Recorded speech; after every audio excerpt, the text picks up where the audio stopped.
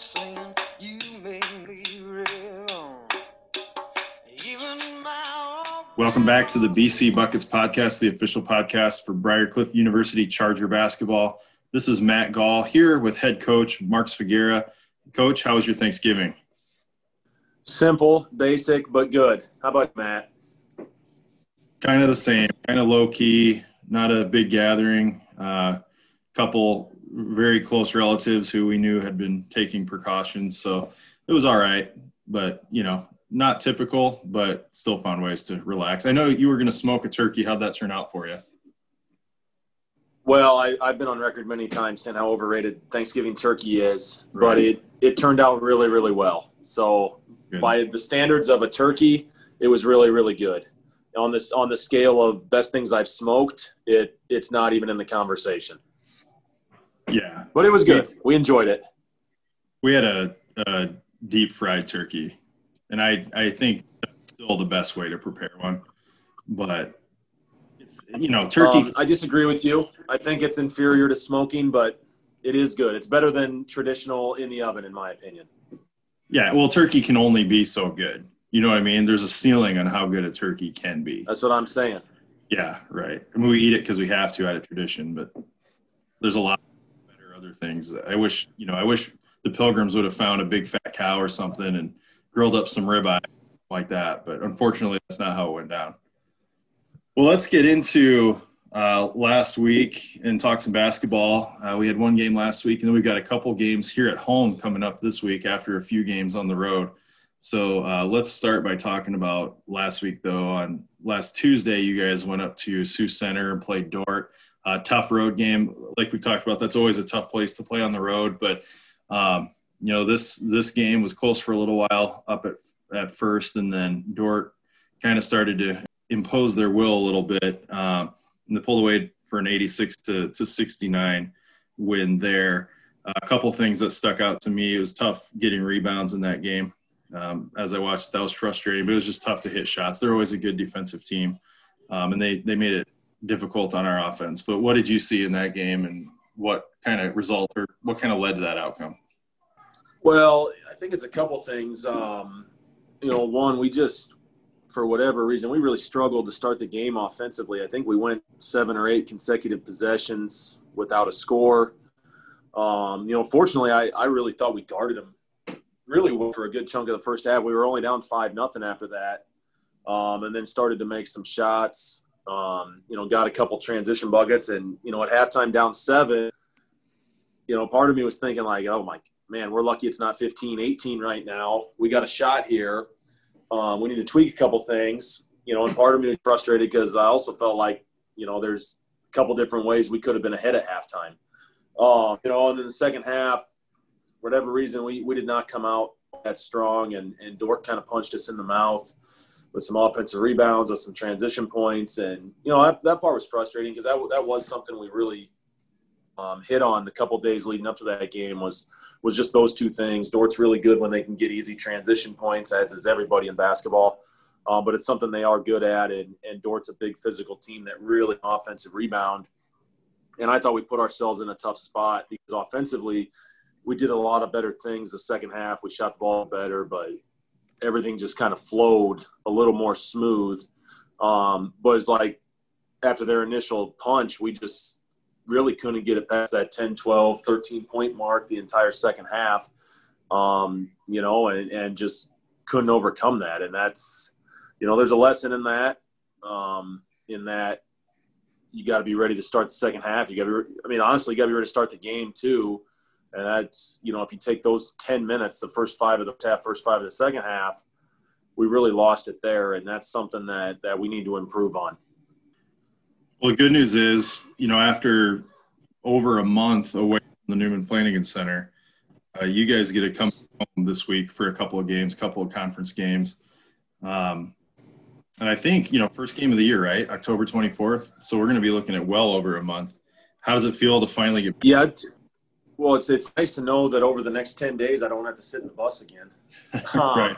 You get a little sick of that. And, we didn't have any crazy long trips. And, in that run, Mount Marty and Dort and Dakota Wesleyan and even Bellevue for that weekend. Those are pretty easy trips. But, it is nice to be at home. And even in the COVID season with limited fans and all that, it's going to be nice to play in front of the home crowd and in the home gym and all that stuff, and to, kind of kick it back off with a rivalry game against Northwestern. What more can you ask for? That game will be Wednesday, December 2nd. Women will play at 6, men will play at 8 as usual. Northwestern's 2-2. I was looking up what they've done before we started recording this. They're 2-2, but both losses, I think, were like 1 possession losses to Morningside and Concordia. So they're real close to being 4-0. They're one of those teams that every year, you expect to be towards the top of the conference. So while the early conference record might be a little bit deceiving here, they're gonna bring all you can handle probably. Well, I think you got to start with their 2 returning guards, in Trent Hilbrands and Jay Small. Those guys are both returning, I believe, multi-time, all deep players, both of them capable of putting up 30 on any given night. And they have a couple other guys who can shoot the ball. They've got a couple tough defenders on the perimeter. And what they've added in this year is a freshman big kid who's actually their leading scorer, averaging just under 20 a game at an unbelievably efficient pace. And I know he's a guy that our guest today is familiar with from the high school ranks. But, Alex Van Kalsbeek, that's a name that I feel like there's been one of those guys at Northwestern since I've been at Briar Cliff, and he's the third one of a group of brothers. But he's really good. He's really physical. He finishes around the basket really well. And so, I think a couple things. One, we have to make post catches difficult, whether that's from front in the post, double team in the post, whatever it is. We have a lot of different things we can do there. There's been times I think we've done a really good job of that year. There's been other times, last Tuesday against Dort, for example, we didn't do as good of a job as we wanted. And then you can't get so focused on a good big guy, and he is really good, that you forget about some of their guards and you give open threes or you give up open driving lanes, because I think that's what will really kill you. You just sit there and you focus so much, okay, post touch. Then all of a sudden something else is going on and you got a guy cutting to the basket for a layup, or you got a kick out for an open three. And so, we're just going to have to be really locked in. We'll start putting some game plan stuff in tomorrow. And I know, Coach Forbes has a couple ideas already that he's kind of mentioned to me. But it's going to take a 40-minute defensive effort to have a chance to win this one, no doubt about it. Well, on Saturday, Concordia comes to town, and they a hot start this year. Won 3-0 in the GPAC. Pretty big wins over Dort and Midland, and then, like I said, they had the 1-possession win over Northwestern. But after 3 conference games, there's no better place to be than 3-0, I guess. So they're going to be tough. Concordia has always been one of those teams, whether they're up or down, just seems like they give us problems no matter what's going on in their season. So I don't know that the record has ever really mattered. But, obviously they're off to a hot start. They're up on top of the conference. So what kind of style are they going to bring? Matt, it's funny because this is only the second time we've had this year where we had a true GPAC week with a Wednesday, Saturday. Saturday game's always a little tougher to talk about because right now our focus is all on Northwestern. I have had a chance to watch Concordia play, though. They had played Dort directly before we did. And you can tell on film, and it's going to sound funny. Sometimes you can just tell. I think they're really together as a team. I think they play with a lot of trust on the floor. They move the ball well, and they really get after you defensively. They're physical, they're aggressive. And going back to last year, I think I saw they've won 10 or 11 straight GPAC games. They went on that run through the conference tournament last year to qualify for the national tournament. They have a lot of those guys back. So I think they have a lot of confidence. They have multiple guys who can beat you. They're pretty balanced. And they can do it in a variety of ways. They can shoot the three. They can get it inside. So they're going to present some issues. In terms of game plan, I don't know. We'll have to figure that out Thursday and Friday. But, they're definitely – it's a big week. 2 really good teams. And like you said, Matt, I think Concordia won that game by 2 or 3 here a couple weeks ago. And this it's a tough week, but it's also a great opportunity for us to get back on track and start playing with a little more consistency, because I think that's far and away the number one thing we need right now is consistency, both within games but also our day-to-day practice and preparation. In case anyone's wondering, because I'm wondering, with you guys being back home, what is the policy as you understand in terms of spectators in the stands? Are they going to be allowed a certain number of tickets being sold, something like that? Yeah, so for home games, actually tickets for Wednesday's game just went on sale here in the last 15 minutes. They went on sale at noon today, Sunday. We are at 25%. And so it's not a huge number. We try to give a little bit of a priority to players' families and parents to make sure they have the opportunity to get in, and then they go on sale to the public. The silver lining to 25% in the Flanagan Center is that 25% can still make the place pretty loud. So we're hoping we can give them something to be loud about on Wednesday night. But that is a benefit of the Flanagan Center. So if you haven't got your tickets already, whenever this is released, I would urge you to try to do it ASAP if there's any left. Well, like we've mentioned, those games can be caught online too. So if you can't make it to the gym, make sure you get on the website and check it out there. So again, quick reminders: Wednesday, December 2nd, at home against Northwestern, women at 6, men at 8. And then Saturday, December 5th, at home against Concordia, women at 2, men at 4. Well, with that, talking about Northwestern, that is a good segue to this week's guest. And I think, correct me if I'm wrong, Jay Wright, but is this the third time you've been on the podcast now? Just the second. It's my second appearance. We talk about three-timer. So much. It feels like you've been on every week, as much as we talk about it. And here's the thing, and it's not your fault, Jay, but nothing's going to top your first appearance because you brought Sneaky's ribs, Sneaky's wings, and Sneaky's chicken with you. And in the COVID Zoom era of podcasting, it's not possible. I was kind of hoping maybe I was going to get a delivery in the office here today, though. I didn't even think of that. What I was actually hoping for is I want that third invite to be on the podcast.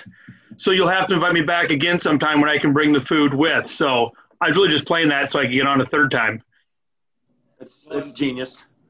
If there's any listeners who don't know who you are, I better give you a proper introduction here.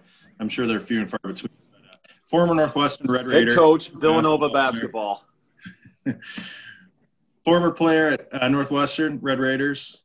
Former Briarcliff assistant coach with head coach Todd Berry. And now the current head coach for the Bishop Heelan High School girls basketball team. And like Coach said, also splitting double duty as head coach for the Villanova Wildcats. So we appreciate you making some time here to join us and talk a little hoops. So I got I think I got like a famous name. So the other day we're talking at practice, and I told the girls, we're about Villanova. We're talking about working on jump stops and just basic offense, and how Villanova, their offense is Jay Wright doesn't teach a ton of stuff. It's just he teaches you got to jump stop, you got to do a couple simple things. And so then we stopped, do you guys know who coaches Villanova? And not one single girl had a clue that Jay Wright coached Villanova. Not one. So, you think you got a famous name, it's lost on the younger generation. So, oh well, we'll keep educating them. Do you ever get some trash talk sent to you on Twitter from a random that was misdirected to the wrong Jay Wright? I have not. Probably the best one we did is there's a Zach Clark who's the athletic director at Central Decatur, way south central Iowa. And he and I have gone back and forth on Twitter kind of through the coaching ranks and know each other. And he's like, my mom is a huge Villanova fan. Because you got to send her a message. So I changed my avatar. I have a signed ball from Jay Wright, and I got a picture with Jay Wright from the Villanova Creighton game a few years ago. So I made that my background. So Jay Wright's in it.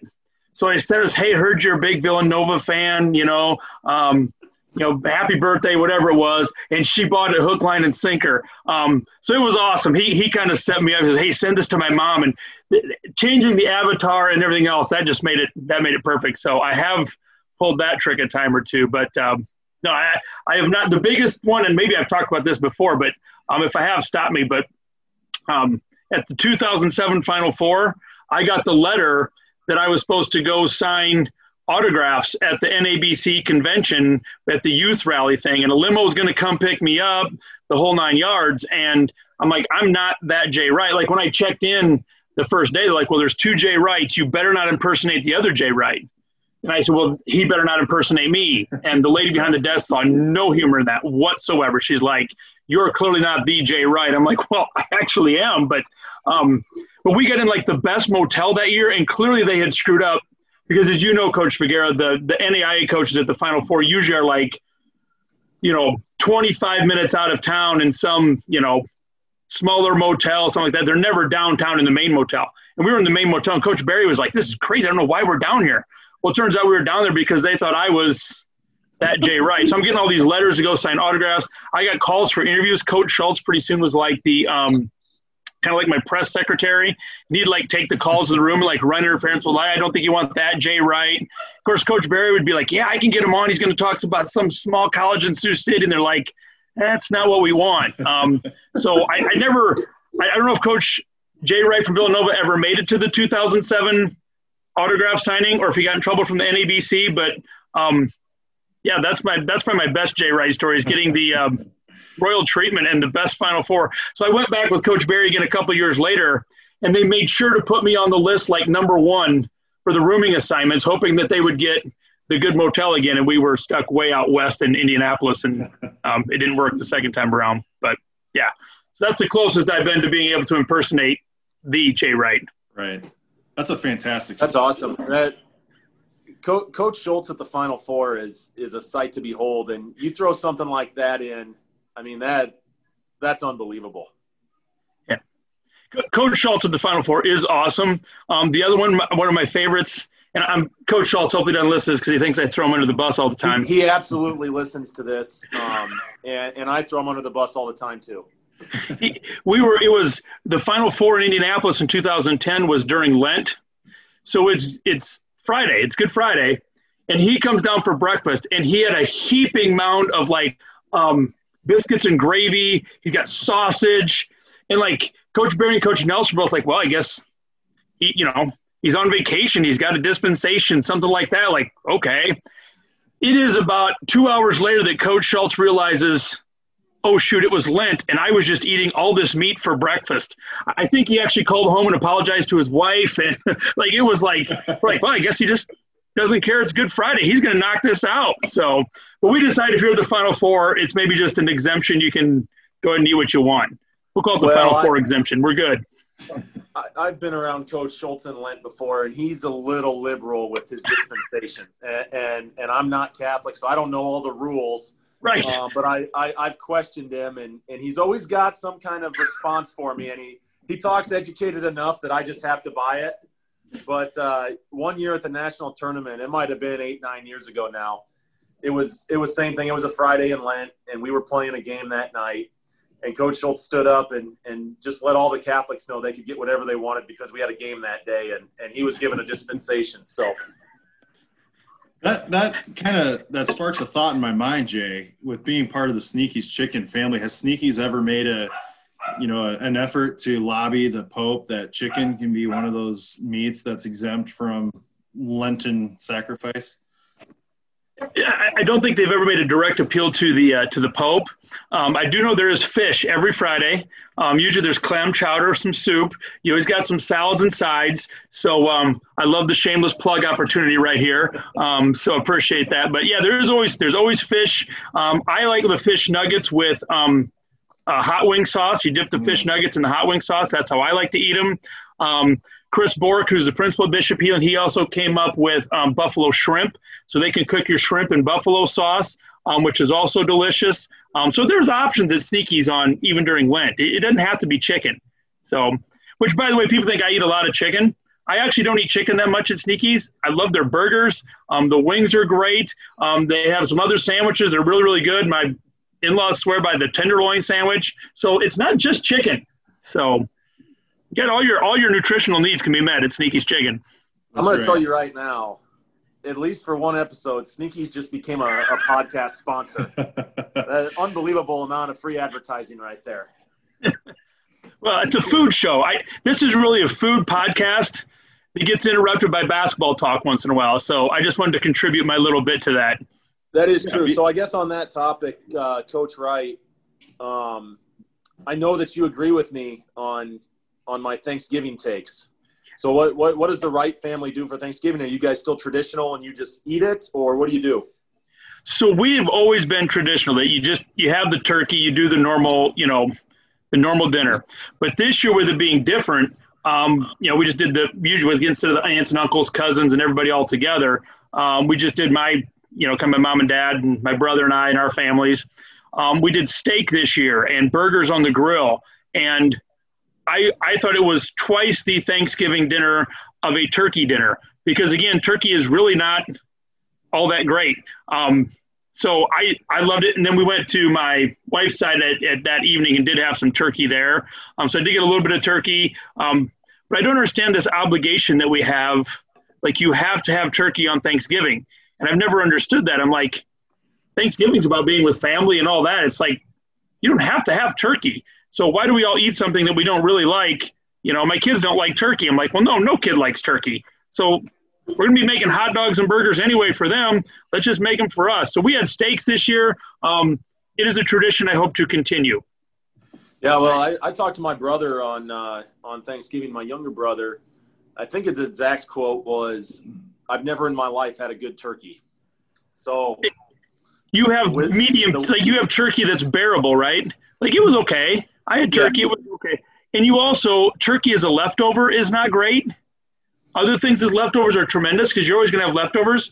Does anybody really enjoy the turkey sandwich on Saturday after Thanksgiving? I'm not a fan. If you load it up with some barbecue or something. I like that. I like that leftover sandwich more than I like the actual, fresh out of the oven or, in my case, off the smoker. I like the sandwich for maybe 2. But after that, and this year it was just my wife and I, so we didn't go overboard with anything.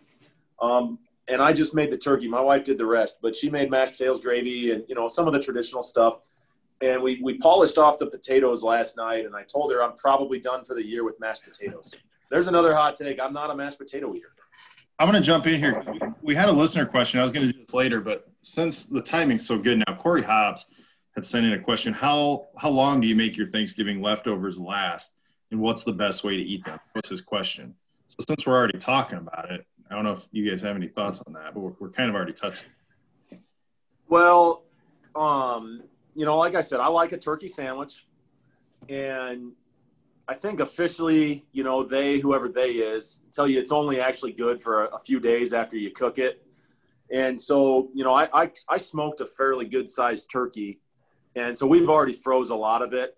And I think what I'll do is I'll eat it with some barbecue sauce or something like that when we take it back out. But it's just not something I enjoy. So I'm not going to make 10 pounds of mashed potatoes and a huge pot of green bean casserole or anything like that, because we're probably going to end up throwing it away. I think you got through into the Thanksgiving break, right? You have Thanksgiving on Thursday. You got through Sunday to finish off the leftovers. And if there's still stuff sitting around after that, you're not going to eat it. It's just taking up space in the fridge. We're notorious for that in my household. Like, we're going to take this home with us from the restaurant and we'll save it for later. And a week later, I'm just taking it out to the trash. Nobody had any intention of eating this later. I don't know for us, sometimes leftovers are just taking up space in the fridge. So you give it 3 days, Thursday through Sunday. That's it. Let's get rid of it. Time to move on. That's like a life rule added by Jay Wright today. My most memorable Thanksgiving, I don't know, I was probably 4th or 5th grade, but we went down to Kansas City to have Thanksgiving with my aunt and uncle and my cousins who live down there. And a couple of my cousins came down with the flu or something, got sick as heck. So we kind of canceled dinner that night. And so we ended up at our hotel, which is right across the street from a gas station. And so our Thanksgiving meal was a bag of tortilla chips with some of that Tostino or Tostitos, whatever brand it is, cheese dip, little rotisserie taquitos that they make in the little gas station oven there.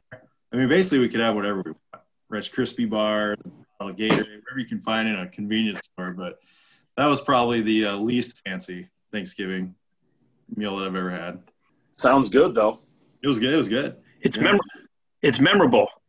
So, And where do you guys stand on like the Christmas dinner? I don't want to jump ahead, but like, do you guys have to do the big, huge Christmas dinner? And I bring that up because in my family, years ago, my Grand Zerker, my mom's mom, always had to have the big Christmas Eve dinner. Like we always had to have ham, turkey, the whole bit, right? And then we'd have to have it on real plates, and it took forever to clean the plates. And then we wanted to open presents. It was like this, the dinner was the huge thing. Well, finally they convinced my grandma to get pizza. I think we got like Casey's pizzas. Paper plates, we chowed them down. Everybody was happier. There was less cleanup, less preparation. And it was, so then for years after that, we just do pizza on Christmas Eve. So I'm curious, like, do you guys traditionally do the big dinner at Christmas or Christmas Eve? I feel like so many people spend so much time cooking that they don't actually enjoy Christmas and around the grandkids or being around their family. Like they're so busy cooking, get that done. And then you eat and you're done in like 10 minutes and it's a disaster. You got to clean up. Why not just enjoy being around each other, order a pizza? But I'm probably way out on a limb on this one. No, I actually agree with you. And, for a long time at my mom's house, Christmas Eve was prime rib, twice baked potatoes, whatever else we were going to have. It's the same thing you were saying. It takes forever to clean up. And I can't say I always helped all that much in the cleanup process, but I still don't. And don't get me wrong. It's good. I love a good prime rib.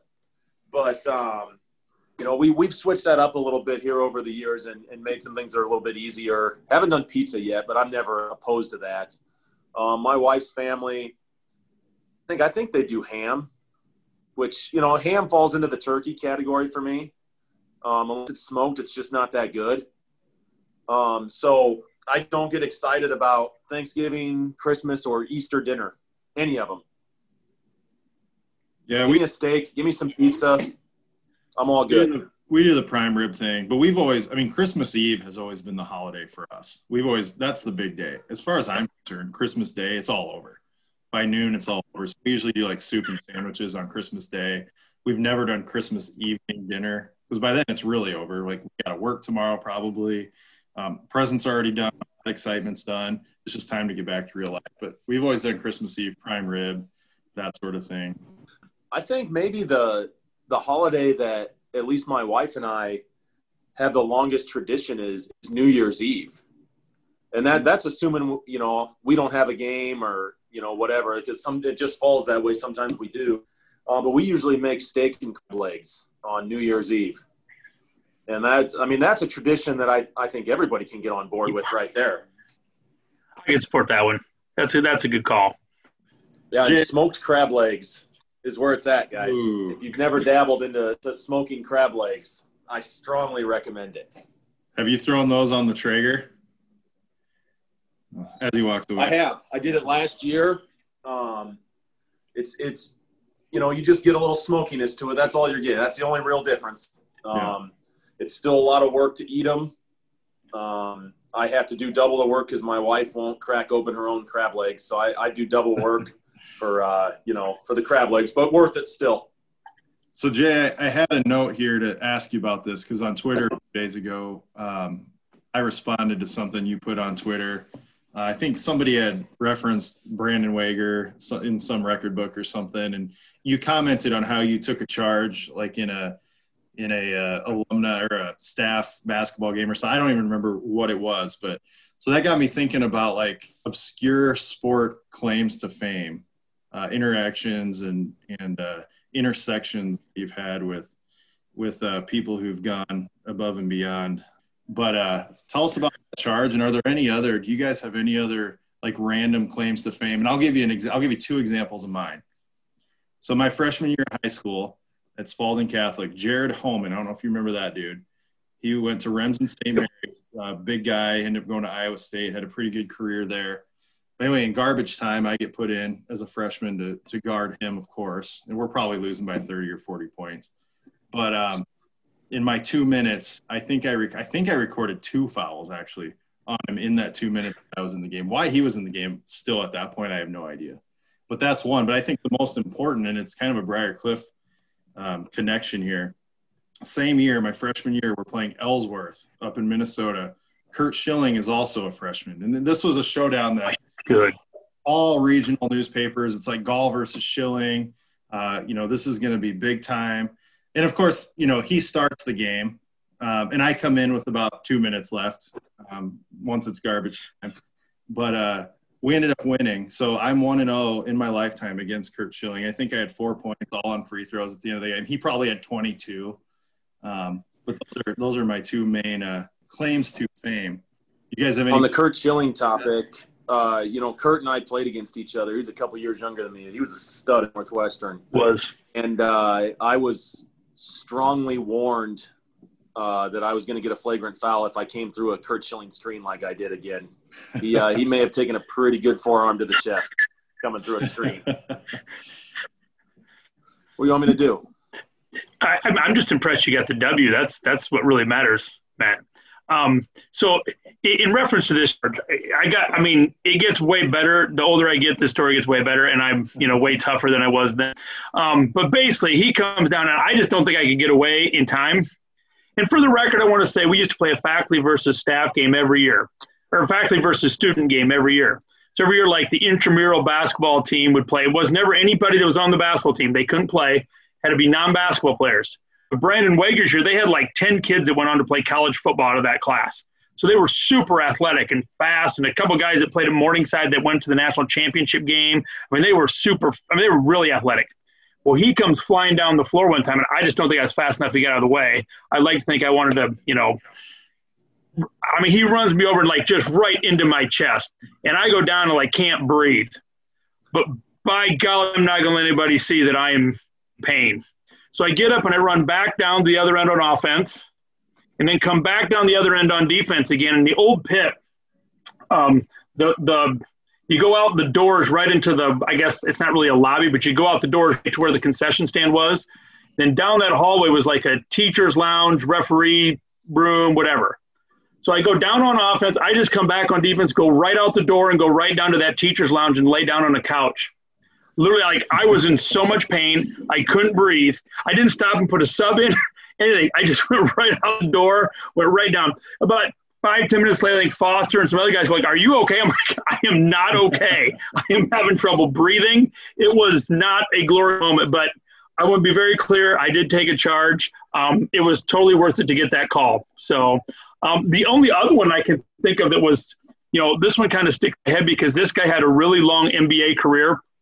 I was playing in the Dr. Pepper All-Star Game, which used to be a big deal in Iowa in the summer if you were selected to the Dr. Pepper All-Star Game, which now just the Iowa Basketball Coaches Association does an All-Star Game. It's not quite as big a deal as it used to be. But I'm playing in that game, and I think I have this breakaway layup.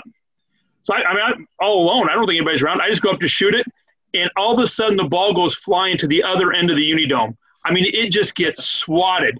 And I look up, and Ryan Bowen is standing right behind me. And I have no idea where Ryan Bowen had come from.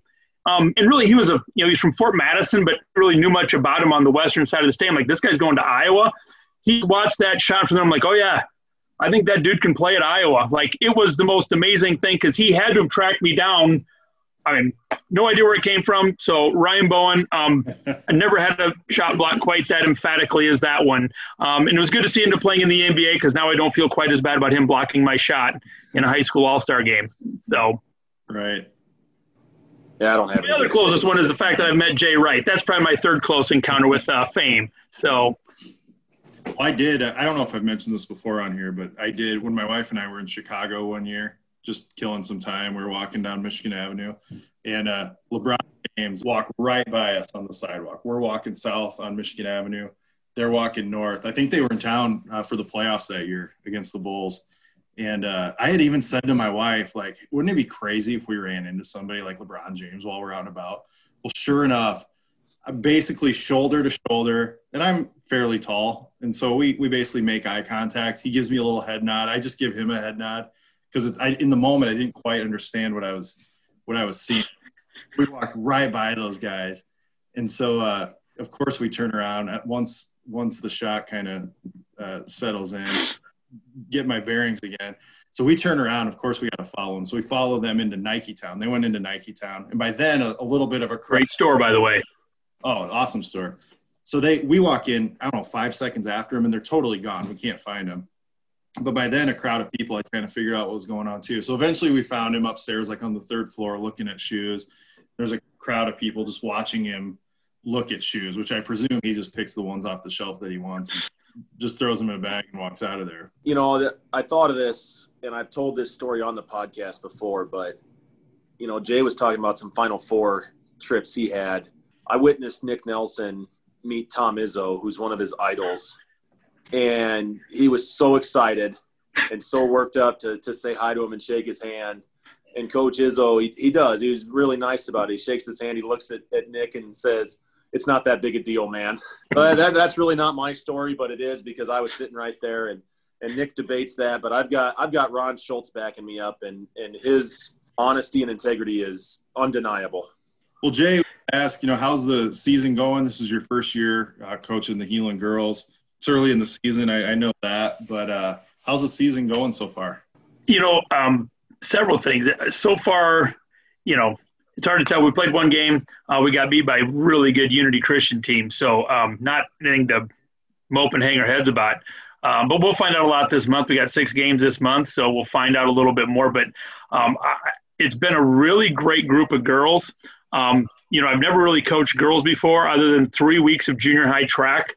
When I was at Southampton, there was maternity leave situation. So I did 3 weeks of junior high girls track in exchange for a day off to attend the state track meet later that spring. And that's a whole different experience, junior high girls track. But so I hadn't had much experience coaching girls, and it has been really, really awesome, to be honest with you. They are just willing to listen, do what you ask them to do. Sometimes you're coaching boys and they think, I know what I'm doing, don't tell me. I'm going to keep doing it my way. Girls, it's really the opposite. If they can't do something, it's just because they physically can't at that point. They will try to do what you tell them every time, and you can tell them like one time and it kind of clicks. Whereas boys, it feels like, man, 4 years of coaching the same kid, and you're still telling them the same thing and that repetition. And so it's been really, really good. I've really enjoyed the girls on the team. I got great coaches I coach with. So it's been good so far. We're making progress. I can see it. Just hope you see the results on the court coming up here. We got East this week. You know, Briarcliff Northwestern's a big rivalry game, but East Heelan, man, that's big time in the city of Sioux City. So a lot to look forward to. We play them Thursday night here coming up this week. So that'll be exciting and fun. And like I said, you love those rivalry games. So it's been good so far. Been a great experience, as Coach Svagera knows, and I'm curious what he would have to say to this question too. But moving over that 18 inches on the bench from suggestion to decision is huge. And Coach Foster and I have talked about this. And, you know, what is the biggest difference between being an assistant coach and head coach? And I think it is, like I said, you're thinking about it all the time, as opposed to when you're the assistant, you can kind of show up to work, do your work, you kind of go home, you can kind of forget about it and do whatever. And as a head coach, you're constantly thinking about, well, what do I got to do at practice tomorrow? And you have to handle all the other stuff too, right? As the assistant, some of the off the court stuff, somebody's grades, whatever you can, well, that's the head coach's deal. That becomes your deal. You know, you're the one that's got to make those decisions. And, well, how do we want to do this? If, you know, somebody didn't do this at practice, how are we going to handle this situation? And it's really a big change. So I guess I would ask Coach Figuera this question too. What was the biggest transition from assistant coach to head coach, from suggestion to decision? How was that transition for you? Yeah, I think you hit it, Jay.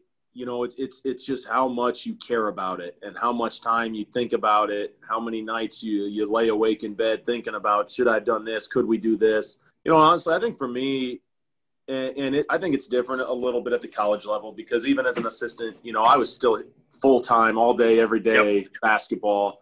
And I think it's the non-basketball stuff that probably not even shocked me, but surprised me.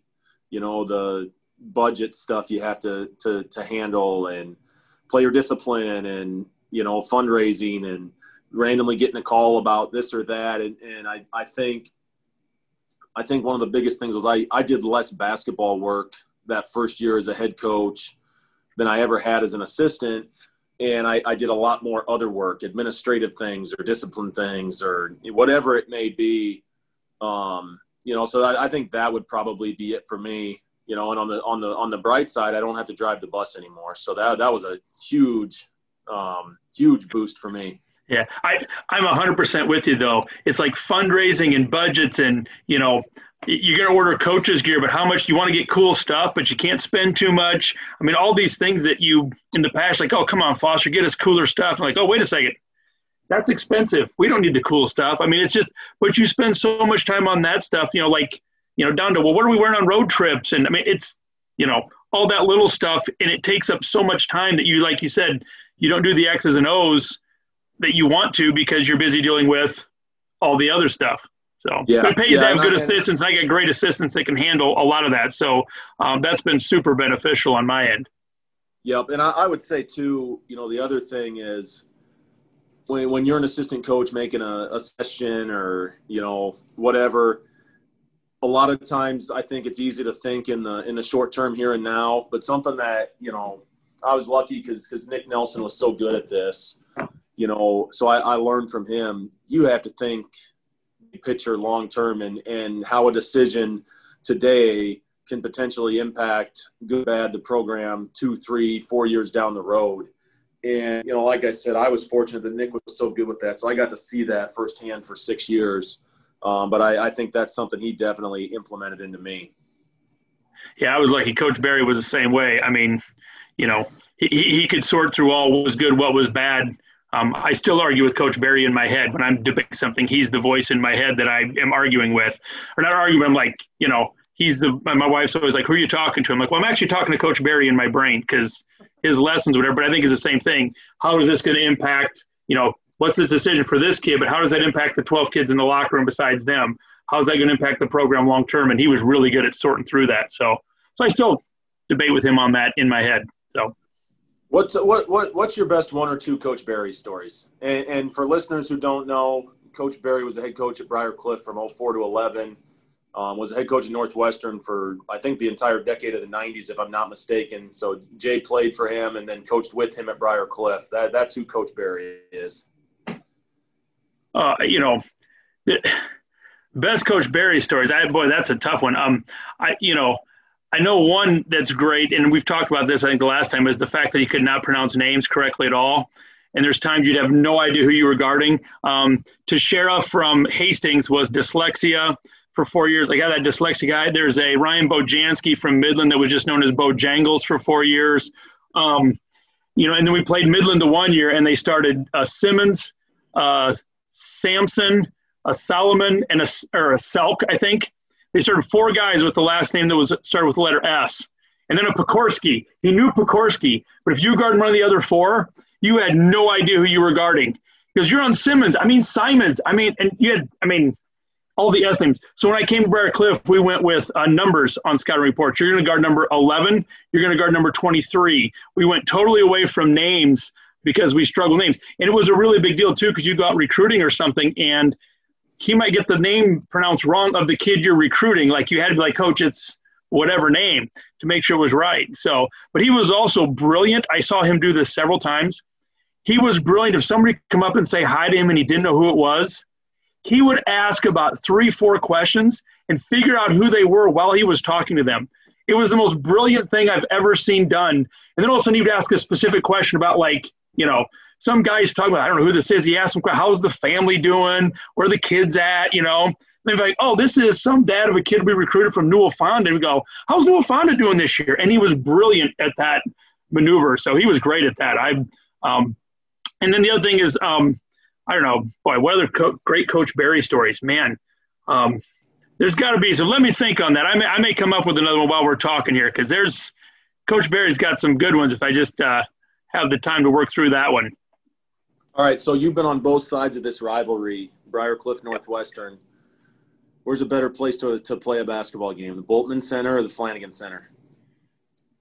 Trick question, because the answer to that was the old gym at Northwestern, which you guys were probably not even – well, Matt, you might have been in there once or twice before, maybe at a camp or something, but the old gym at Northwestern, and I think Coach Schultz would back this up, it would get heated.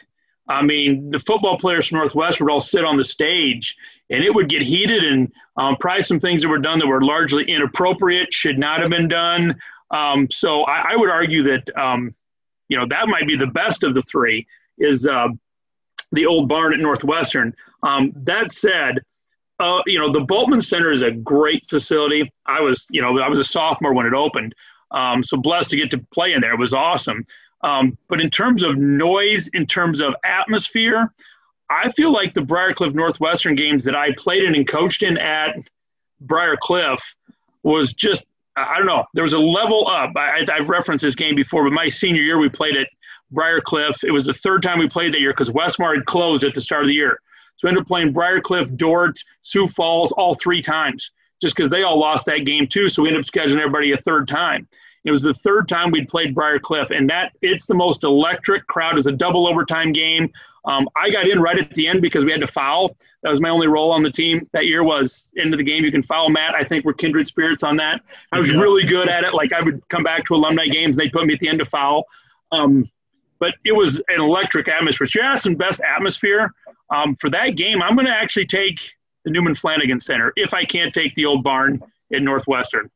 I like it. I'm not going to say the Corn Palace. Come on, who would say the Corn Palace after having been in Briarcliff? It's a unique place. It's interesting, but it's not better than Newman Flanagan. Come on. Yeah, any podcast, somebody can get a shot in it, Bobby. That's been a good podcast. Keeping the streak alive. All right, well, I think now's a good time to get into our starting 5 for the week. And this is a really good suggestion that came into us from a listener, Kent Malone, who sent us some good stuff here in the past. And what he wanted to know is what would be your starting 5, and he kept this pretty straightforward. Your starting 5 for best college basketball players of all time. And he didn't get into whether you need to, honor the various positions or build a roster based on, the mix of guys on the floor. So I guess I'll leave it to you guys and how you want to interpret that, whether it's best 5 or the best mix of 5 when taking position into consideration. But I think the way we'll do this, and you guys talked about this a little bit before we started recording here, but let's go ahead and alternate. We'll go one by one, and then you guys can talk through these things, start analyzing them, and maybe start talking how you'd handle these matchups, assuming you're the coaches of the teams that you draft. So as our guest, Jay, we're going to go ahead and give you the honors of starting this off. Well, and I'll say, too, so a couple things. I kind of set this up like if I'm playing a game today, how's the game play today? If you look up, like, best college players of all time, of the top 30, like 22 are centers, right? Because that's how the game was played in 1970. So it's really hard when you say we're going to build a team. I mean, I'm going to leave some guys off this list. They're in the top 5 of most college lists, but I kind of went by position thinking if we're playing today, how's it going to work out? So my point guard is a guy that is way ahead of his time. I think he's the greatest college player of all time. I know he doesn't make that top of a lot of lists, but I'm going to put Pete Maravich as my point guard. The dude was flat out of time. If he would play in today's era of space and pace, he would, in a 3-point arc, he would score a ton of points. But he was kind of a pass-first guy and happy to not shoot a lot. So I think he would be great in this era. He was just 20 minutes ahead of time. Oh, man. Yeah, The Pistol. So, and by the way, great movie. Pistol Pete, Birth of a Legend. If you got kids, watch Pistol, The Birth of a Legend. Great movie for kids. I'm going Pete Maravich at my 1. Yeah, I'm with you, Jay. That's who I had. Wasn't sure which way you'd go, but, I mean, the dude averaged 40-plus for his career. With no three-point arc. With no three-point line. And you look at his career scoring totals, that was when freshmen couldn't play. Dude played 3 years. It's just absolutely unbelievable. So, yeah, there's no debate here. Pistol Pete's my point guard, too. Okay. Am I up first? Do I get first pick here again? You're up the whole This time. one's going to be my controversial pick. Because, again, you look through the top players of all time, it's centers, and if it's not a center, it's like a slasher athlete type of guy. If we're playing in today's game, we have to have a shooter. And I was really close to taking Steph Curry at my 2. And I didn't go that route. And this is going to be my controversial pick. I know this is going to cause some consternation, but it's not about what kind of coach he was, what kind of a guy he is. But in my 2 guard, I am taking Steve Alford from Indiana. The dude could flat out fill it up. If you were an Iowa fan back in the 80s, you hated Steve Alford because that dude was going to torch you. He came in when the 3-point arc first came in, like his junior, senior year. I think he hit 6 or 7 threes in the national title game to beat Syracuse. I'm going Steve Alford at my 2 guard. I'm going to jump in here. If you were an Iowa fan in the early 2000s, you hated the guy too. Let's put it that way. I got no argument there. That's incredibly controversial. And I agree with you. And I didn't necessarily go that we're playing this game in today's era. So my team is a little cross-generational. And my 2 guard might be a little controversial because I don't think this player would actually be listed on any, top 20, top 30 all-time college players. But anytime I'm putting together an all-time basketball team, Michael Jordan's going to be my two guard. And so that's who we've got here today. And, what was the line? I wasn't even born yet. But what was the line people said back then? The only person who could hold Michael Jordan was Dean Smith. Yep. The only guy that could keep him under 20 points a game was Dean Smith. Right. So, but he didn't have his college career was really, really good. But talking just college, Michael Jordan, he might be in the top 30 college players of all time. Like I said, focus on the college career here. He's definitely ahead of Steve Alford. But not in a college career. We're just talking college. And Michael Jordan wasn't a deep threat shooter at that point in his career. Different game nowadays. Yep. Just wait till I get to my three guard, Jay. Well, I cheated on my three guard a little bit. I cheated because, again, there's a plethora of big guys. So I slid somebody kind of down to a three spot that I think can play the three. I'm a big Kansas Jayhawk fan. There's no way I could have a starting five and not have Danny Manning on my list. So I got Danny Manning at my three. I might have to play a 2-3 zone and just be big across the bottom. But I got Danny Manning, who I think is the greatest Jayhawk of all time. Single-handedly carried the 88 team to a national title when there was, Danny and the Miracles and nobody with him. So I'm going Danny Manning. So my three guard, I'm going Kevin Durant. And here's the interesting thing, and I wanted to say this before we started, but I'm going to say it now. It's hard to compare the last 20 years of college players to the previous 50 years before that because of the one-and-done era.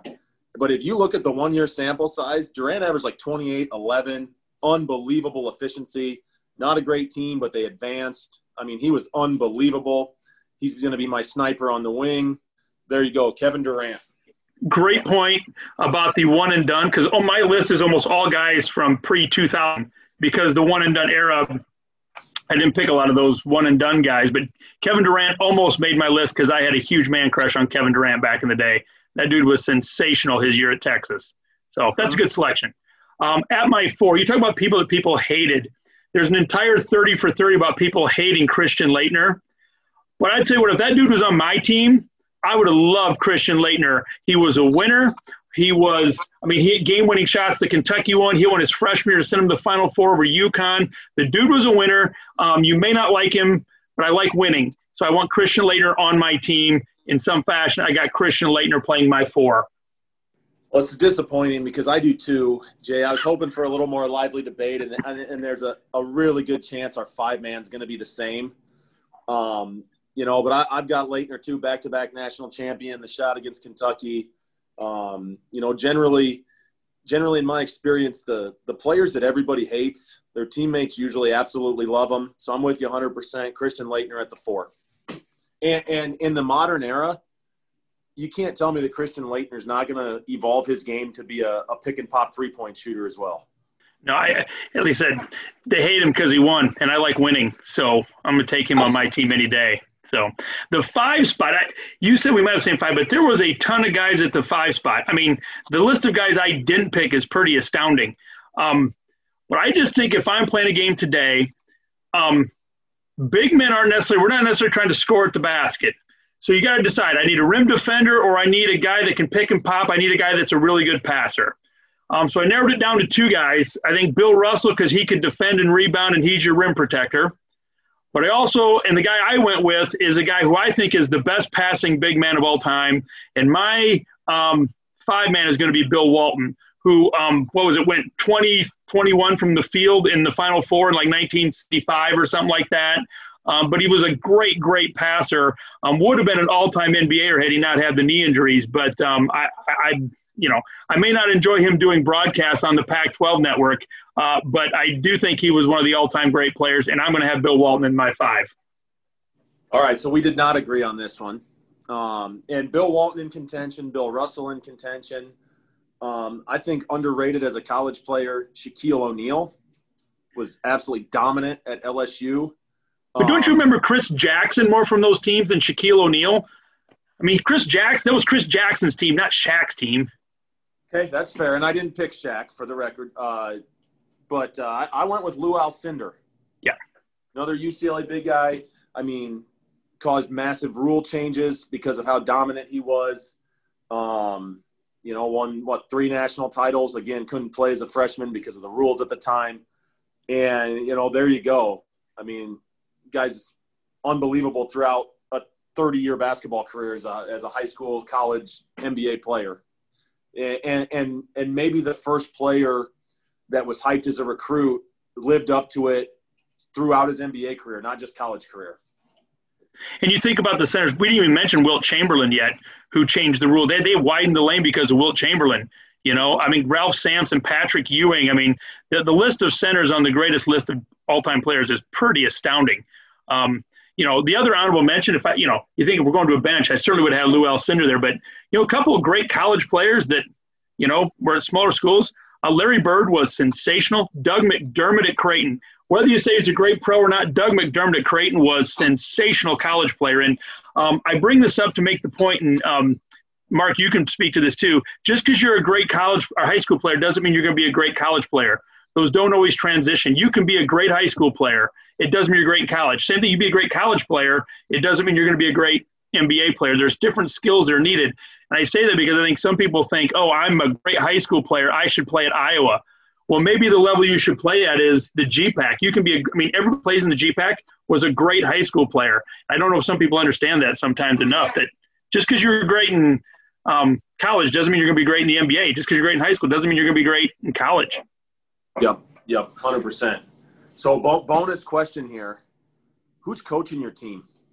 Well, it's, everybody would say Wooden, I think, because he's the obvious choice.